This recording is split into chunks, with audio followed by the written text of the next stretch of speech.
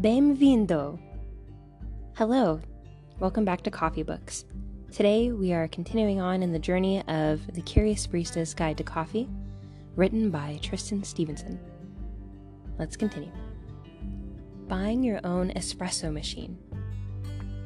The truth is that making true espresso at home is wasteful, messy, time-consuming, and costly. It's far better to go to a cafe and get someone there to make espresso for you. If you don't have a cafe nearby, there are two further options. The first is to accept that espresso is too much trouble. Buy a good grinder and try one or more of the traditional brewing options detailed between pages 126 through 159. The second option is to join the dark side and buy an espresso machine. These machines are basically pressurized coffee makers that produce espresso-style coffee, using the term loosely, using pods containing ground coffee. Buying a Nespresso machine means leaving nearly all of your decision-making abilities at the door. The choice of espresso blends are pre-ground, packaged, and assigned a suitably nauseating name. Designed to evoke an emotional connection, Nestle grind their coffee in state-of-the-art water-cooled roller mill grinders that operate in a virtually oxygen-free environment. But it can't beat freshly ground stuff. The good news, however, is that you can now buy empty pods, and once you start filling the empty pods with your own coffee, the dynamic changes entirely, and it might just be you who is the last laugh. Making espresso. Espresso is a method of percolation through a fine metal filter. What differentiates it from normal gravity percolation is pressure.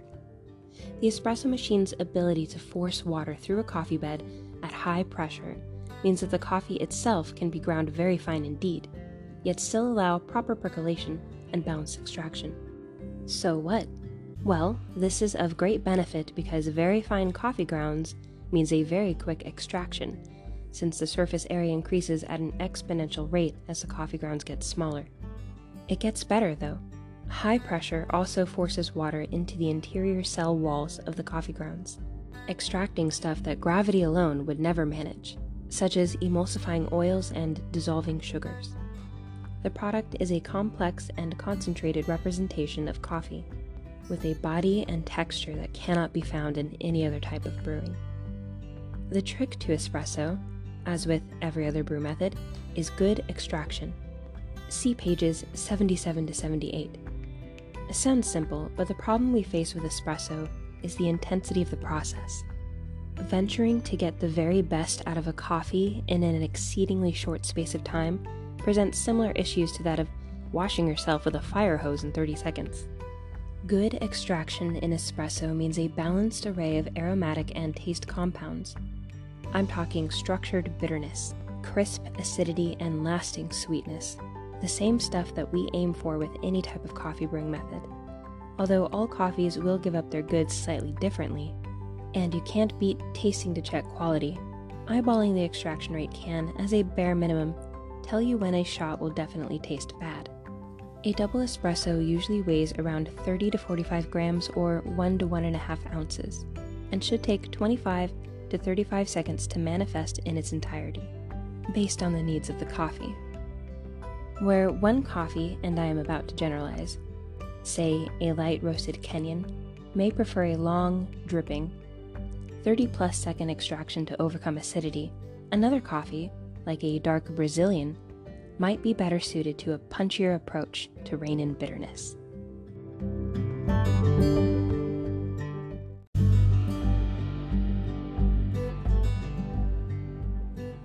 As a general rule of thumb, it's the acids that extract first. This is why under-extracted, faster-flowing espresso has a sour taste to it. Next up is sweetness, and this is a harder one to gauge because roasted coffee contains very little in the way of actual sugar. Sweetness is as much a perception as anything, but it's typified by good body, associated aromatics, and a chewy texture. Finally, it's the bitter flavors that come last. Slower dissolving, long compounds that give the cup balance but can easily overpower it in over-extracted shots. So what of aroma? Aromatic qualities are a large part of what differentiates one espresso from another, but pulling shots with the aim of a specific aromatic profile is nigh on impossible. The aromatics in the cup are not a reflection of the barista's skill, but that of the roaster and coffee grower. What can be altered is the way in which the aromatics are perceived through the tweaking of the taste profile. A barista can dial up the acidity in a shot, for example, which might highlight orange or grapefruit aromatics. The same shot pulled a little tighter may taste more bittersweet, giving the effect of chocolate orange, or perhaps grapefruit marmalade. This chapter covers an in-depth look into the art of brewing espresso. Before jumping in, be sure that you have read the sections on water, see pages 75 to 76, extraction and brew ratio, pages 77 to 80, and grinding, see pages 82 to 93, for a basic understanding of coffee brewing. Water temperature. As with any brew method, water temperature plays a part. If you're just starting out, espresso brew temperature shouldn't be too much of a concern, as there are plenty of other factors to contend with already. But brew ratio, coffee roast level, coffee variety, and processing all can have an effect on the optimal brew temperature. Not all espresso machines have the function to adjust group head brewing temperature anyway, but the general rule of thumb is that the darker roasts require a lower brew temperature, 90 to 92 degrees Celsius or 194 to 190 degrees Fahrenheit, and lighter roasts a higher brew temperature, 93 to 95 degrees Celsius or 199 to 203 degrees Fahrenheit. Dosing and distributing. A dose of ground coffee, ranging anywhere from 14 to 22 grams, or half to 3/4 ounce, is placed in the clean filter basket of the group handle.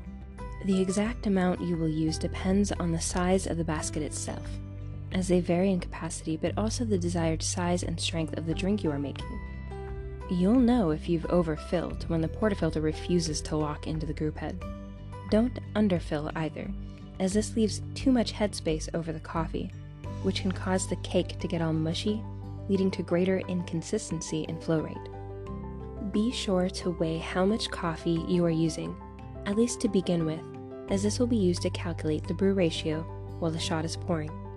Note that the grounds may require some degree of redistribution by and at this stage, but it will vary on how the model grinder drops the grounds in the first place. Thank you for listening. We'll leave off here today near the bottom of page 105. See you next morning. Good day and good coffee, friends.